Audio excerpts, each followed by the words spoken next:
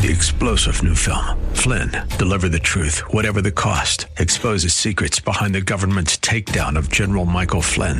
Flynn knew what the intel world had been up to. He ordered the first audit of the use of contractors. This set off alarm bells. He told the truth. He was the most dangerous person for Donald Trump to hire. They had to get rid of Flynn.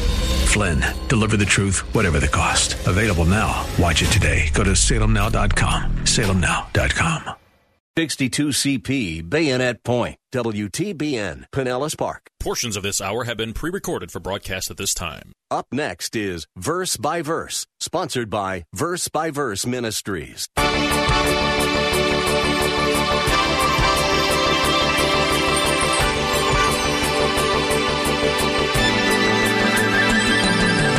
I want you to notice that this passage is not simply telling us about how to be reconciled to God. It goes beyond that. Paul speaks about not only having information about reconciliation, but he tells us that God communicates this reconciliation to people by the ministry of reconciliation. If we are Christ's followers, then we are also His ambassadors. Today on Verse by Verse, Pastor Steve Kreloff will be sharing with us from 2 Corinthians chapter 5 about our ministry of reconciliation. Pastor Steve is the teaching pastor at Lakeside Community Chapel in Clearwater, Florida. Verse by Verse is the radio outlet for his practical, easy-to-understand Bible teaching. Just saying that we have a ministry of reconciling people to God is easy. Actually doing it is often a different matter, though. Some of us are natural witnesses, but many of us get tongue-tied or confused, led off on tangents, and wind up confusing or irritating the people we're hoping to reach. Here's Pastor Steve now with some practical help. Let's open our Bibles to 2 Corinthians chapter 5. We want to continue in our study this morning of this wonderful letter and this very wonderful chapter. And I want to read to you about reconciliation. Starting at verse 18, 2 Corinthians chapter 5, beginning at verse 18, Paul writes, "Now all these things are from God, who reconciled us to Himself through Christ, and gave us the ministry of reconciliation, namely, that God was in Christ reconciling the world to Himself, not counting their trespasses against them, and He has committed to us the word of reconciliation. Therefore, we are ambassadors for Christ, as though God were making an appeal through us. We beg you, on behalf of Christ, be reconciled to God. He made Him who knew no sin to be sin on our behalf so that we might become the righteousness of God in Him." A number of years ago, John Lennon, after the Beatles broke up, recorded a song entitled "Give Peace a Chance."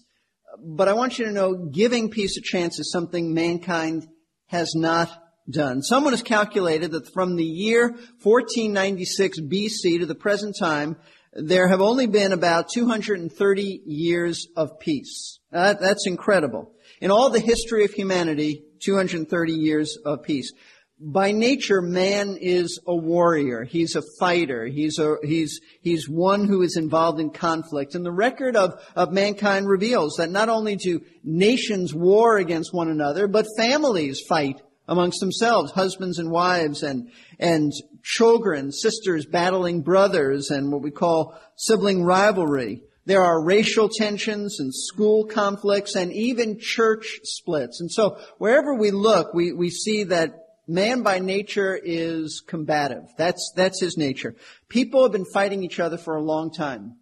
But man has been at war with God for even a longer period of time, because the early chapters of Genesis reveal that when God created Adam and Eve, He created them to live in perfect peace with Himself, to be at harmony, have harmony amongst not only themselves but with Him, and to have fellowship with Him. But when Adam sinned, he plunged the whole race, all of his descendants to be, he plunged them into the fall of mankind. And they became, from that point on, enemies of God, warriors against God. That's our plight. After Adam and Eve sinned, they ran, they hid themselves from God, and God separated Himself from them in the sense that He's holy and they are not, and they moved away from Him. Man became a rebel warrior. From this point on, mankind's basic need has been to get back to a place where he can have peace with God, where he is brought back and restored to the fellowship that he once enjoyed with the Lord God. The Bible refers to this restoration as reconciliation.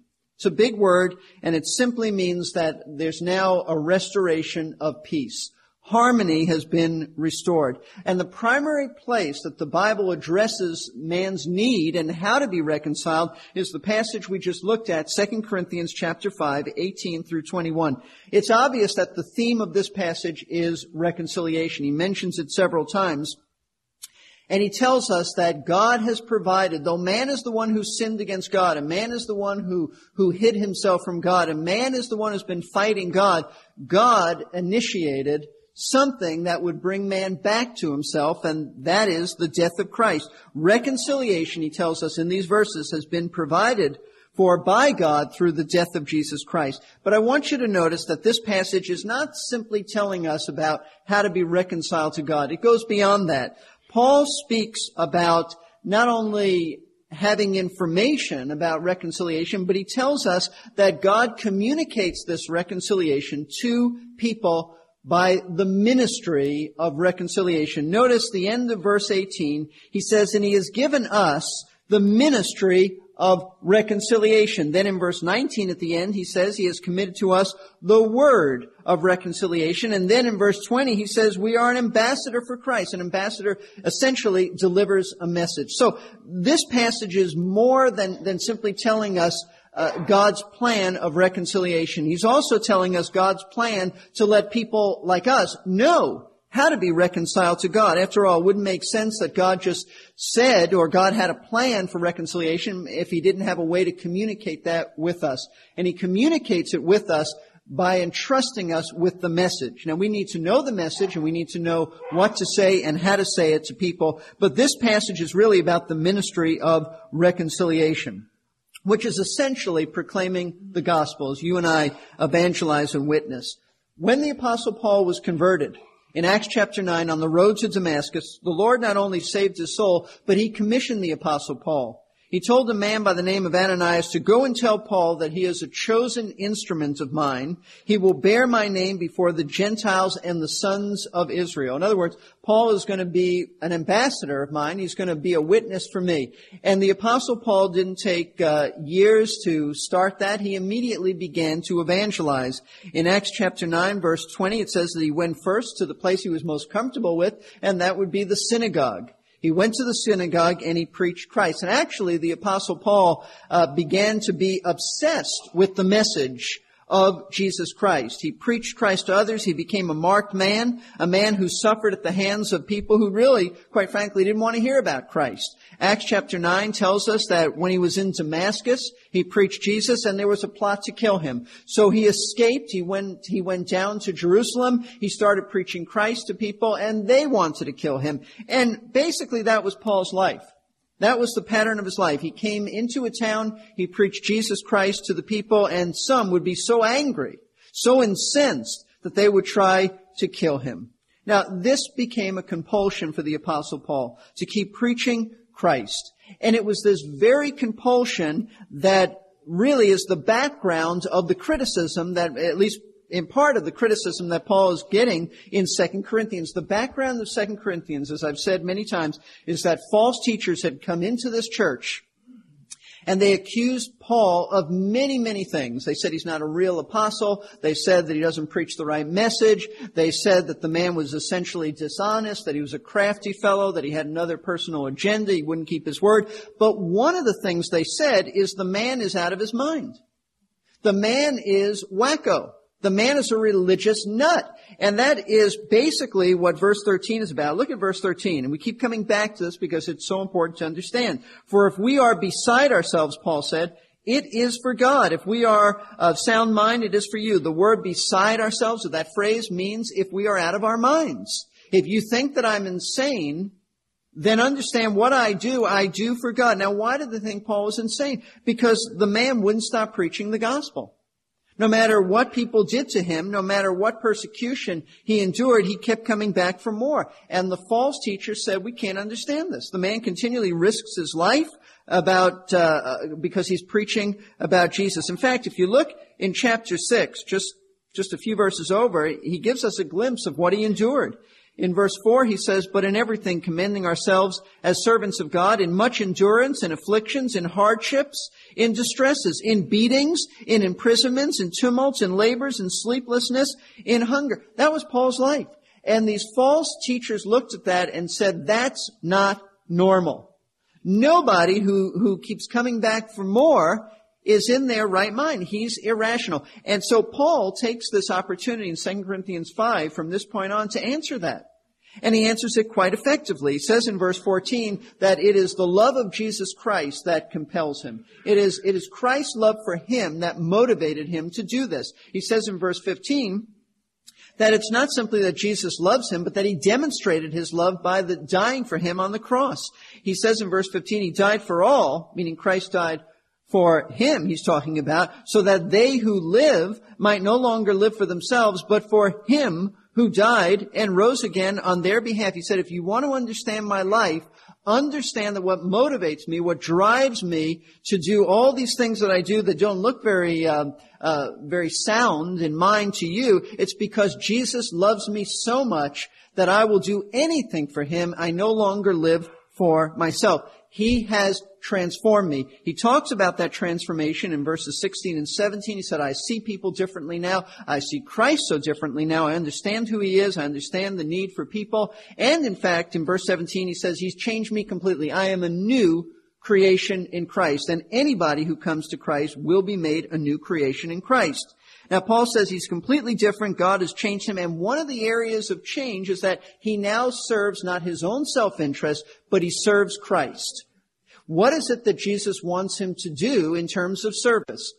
Very simply, it is carry out the ministry of reconciliation. That's Paul's primary service to Christ. He has been entrusted with a message. He has been entrusted with a commission to tell others about how God has provided a way for them to be reconciled to him. Paul was compelled to do this. He had to do this. It drove him. He said in 1 Corinthians 9:16, I am under compulsion, for woe is me if I preach not the gospel. Paul said, I can't do anything else. I have to do this, even if it ends up that I give my life for this, which is exactly what happened many years after this. Now, the reason why this closing section of 2 Corinthians is so important to us is because in this passage, we're not simply reading about Paul, we're reading about the commission God has given us. We have all been given as believers in Christ the commission to tell others about him. We are an evangelistic people because Jesus, our King, has given us what's called the Great Commission.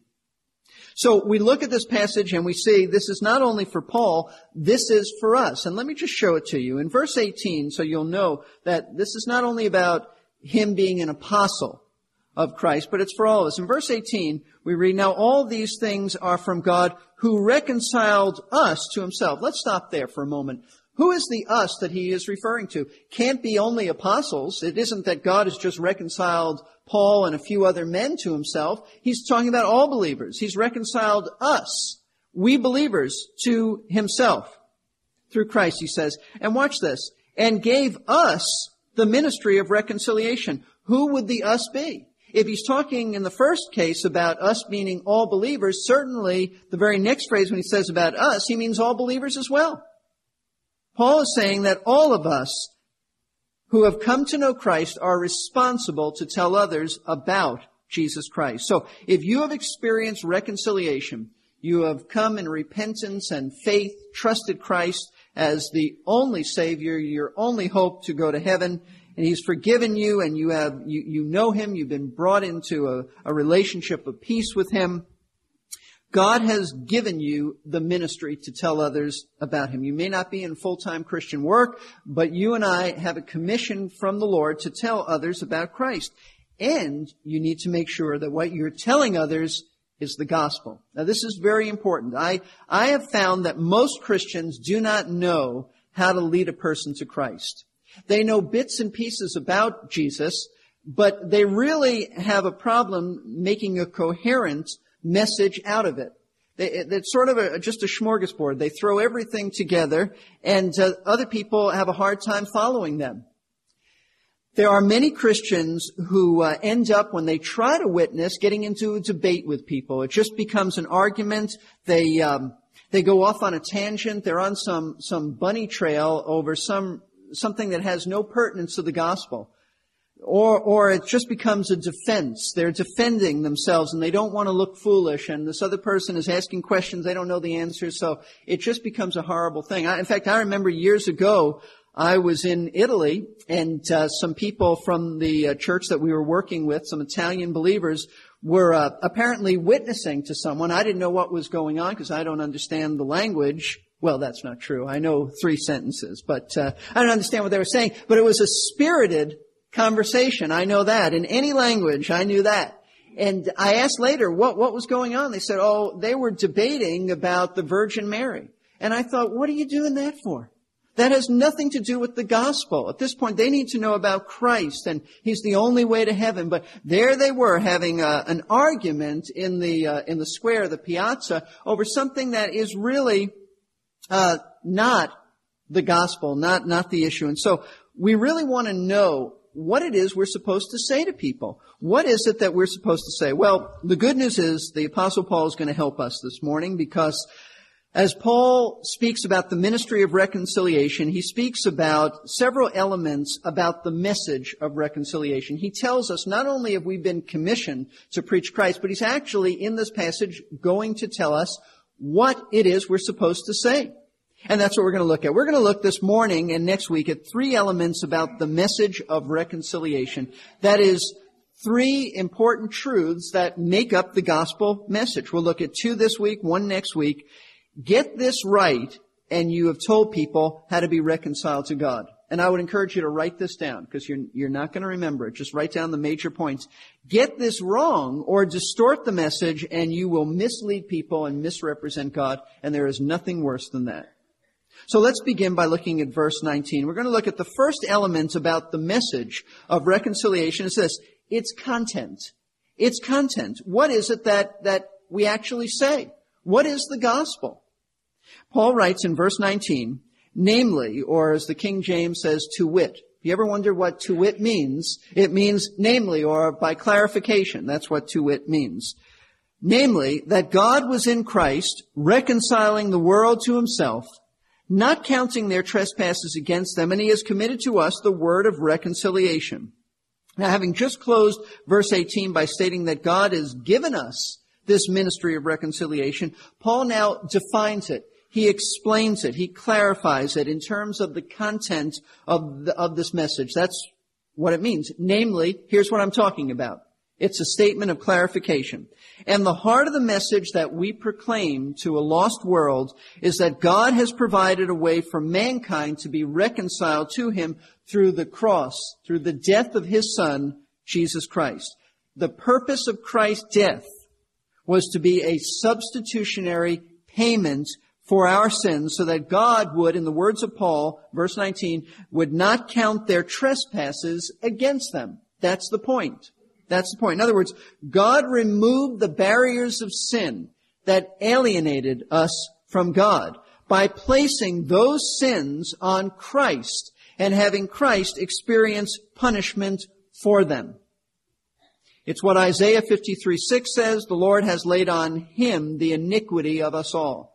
What we deserved, the death, the eternal punishment that we deserved, Jesus Christ took for us. No wonder Paul said the love of Christ compels him. Christ's death removed the one barrier that kept us, the one obstacle that keeps us from God, and that is our sin. Our sin. And this is why Jesus Christ is the only way to God the Father.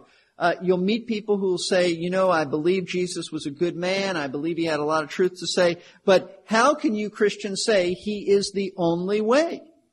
There are many ways, they'll say, but what they have failed to understand, that the one issue that religion can't deal with and only God in Christ can deal with, and that is our sin issue. It is our sin that keeps us from going to heaven.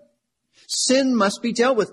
False religion or any kinds of belief system other than the gospel can't do it. That's why it's not a matter that we just believe in Jesus and because of that we're right. That's not it at all. Only Jesus Christ is qualified to deal with our sin because He is God in human flesh. And He paid an eternal price, an eternal punishment for our sin. Religion can't do that. Someone just last week loaned me a couple of books on Roman Catholicism. And the sacrament of penance has another name in Roman Catholic theology. It is also called the sacrament of reconciliation.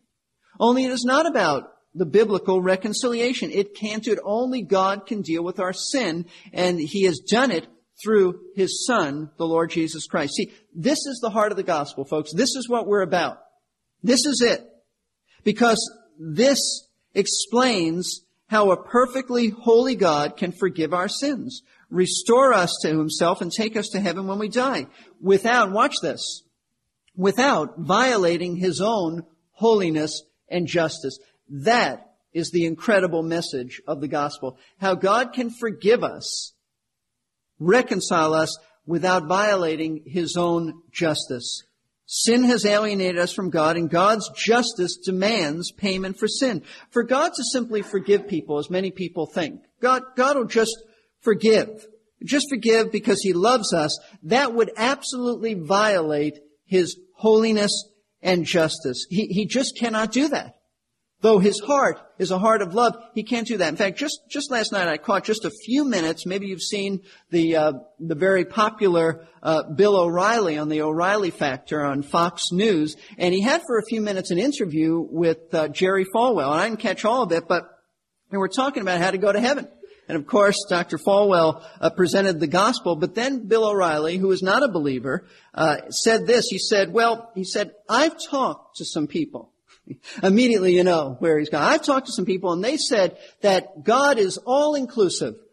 He said, in fact, I've talked to Catholic theologians. They say God is all-inclusive, and because He is just, we'll all go to heaven. And I thought right then and there, Jerry Falwell should have said, and I realize when millions of people are watching, you don't always think about what you should say, but he should have said, that's the issue. God is just. Because He's just, we can't go to heaven just like that. God can't do that. He would violate His justice. His justice demands punishment. Punishment for sin. Otherwise, God is not God.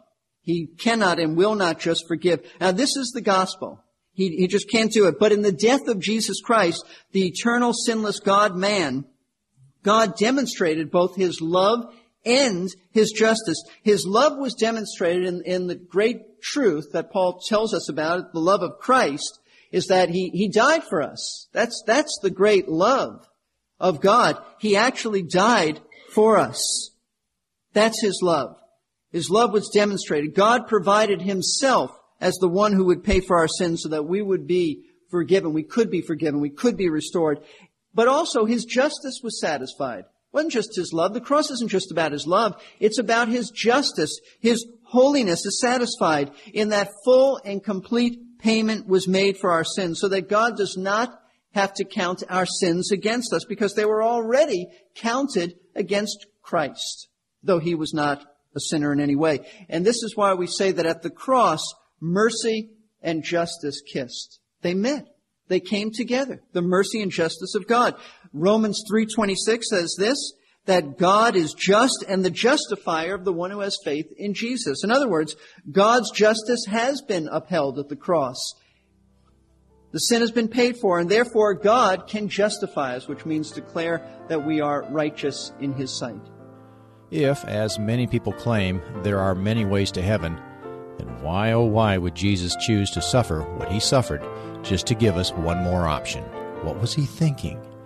No, Jesus is the answer to the most important question there is. How can sinners stand before a just and righteous God? You've been listening to Verse by Verse with Pastor Steve Kreloff of Lakeside Community Chapel in Clearwater, Florida. I'm glad you tuned in to this series of lessons about reconciliation. If you'd like to know more about Lakeside, call 727-239-0306 or browse online to lakesidechapel.com. Verse by Verse is a listener-supported ministry of Lakeside. Find out more at versebyverseradio.org. We have a large collection of previous broadcasts available there for free streaming or downloading. If you'd like to help fund Verse by Verse, we thank you. There's a link for giving on our website. That's versebyverseradio.org. Or call Lakeside at 727-239-0306. This is Jerry Peterson. My wife and I lived for 9 years in a developing country famous for its crime and the corruption of their legal system. We found out that even if someone had clear video surveillance of a burglar caught in the act, the police would be very unlikely to do anything, and a judge even less likely. Some people think that God is really a nice guy, and He'll let everyone into heaven. But if He did that, how just. 3-star General Michael J. Flynn, head of the Pentagon Intelligence Agency, knew all the government's dirty secrets. He was one of the most respected generals in the military. Flynn knew what the intel world had been up to. He understood its funding. He ordered the first audit of the use of contractors. This set off alarm bells. The explosive new documentary, Flynn, Deliver the Truth, Whatever the Cost, uncovers the facts behind this scandal. Flynn told the truth. He was the most dangerous person for Donald Trump to hire. I find out the worst enemy that I'm going to face in my life is right here in America. They took my assessment and they wanted me to change it. And I was like, I'm not changing it. They had to get rid of Flynn. With in-depth interviews, archival footage, and never-before-seen personal records of the man behind the headlines. I just felt like I was drowning. Flynn, Deliver the Truth, Whatever the Cost. Available now. Watch it today. Go to salemnow.com. salemnow.com.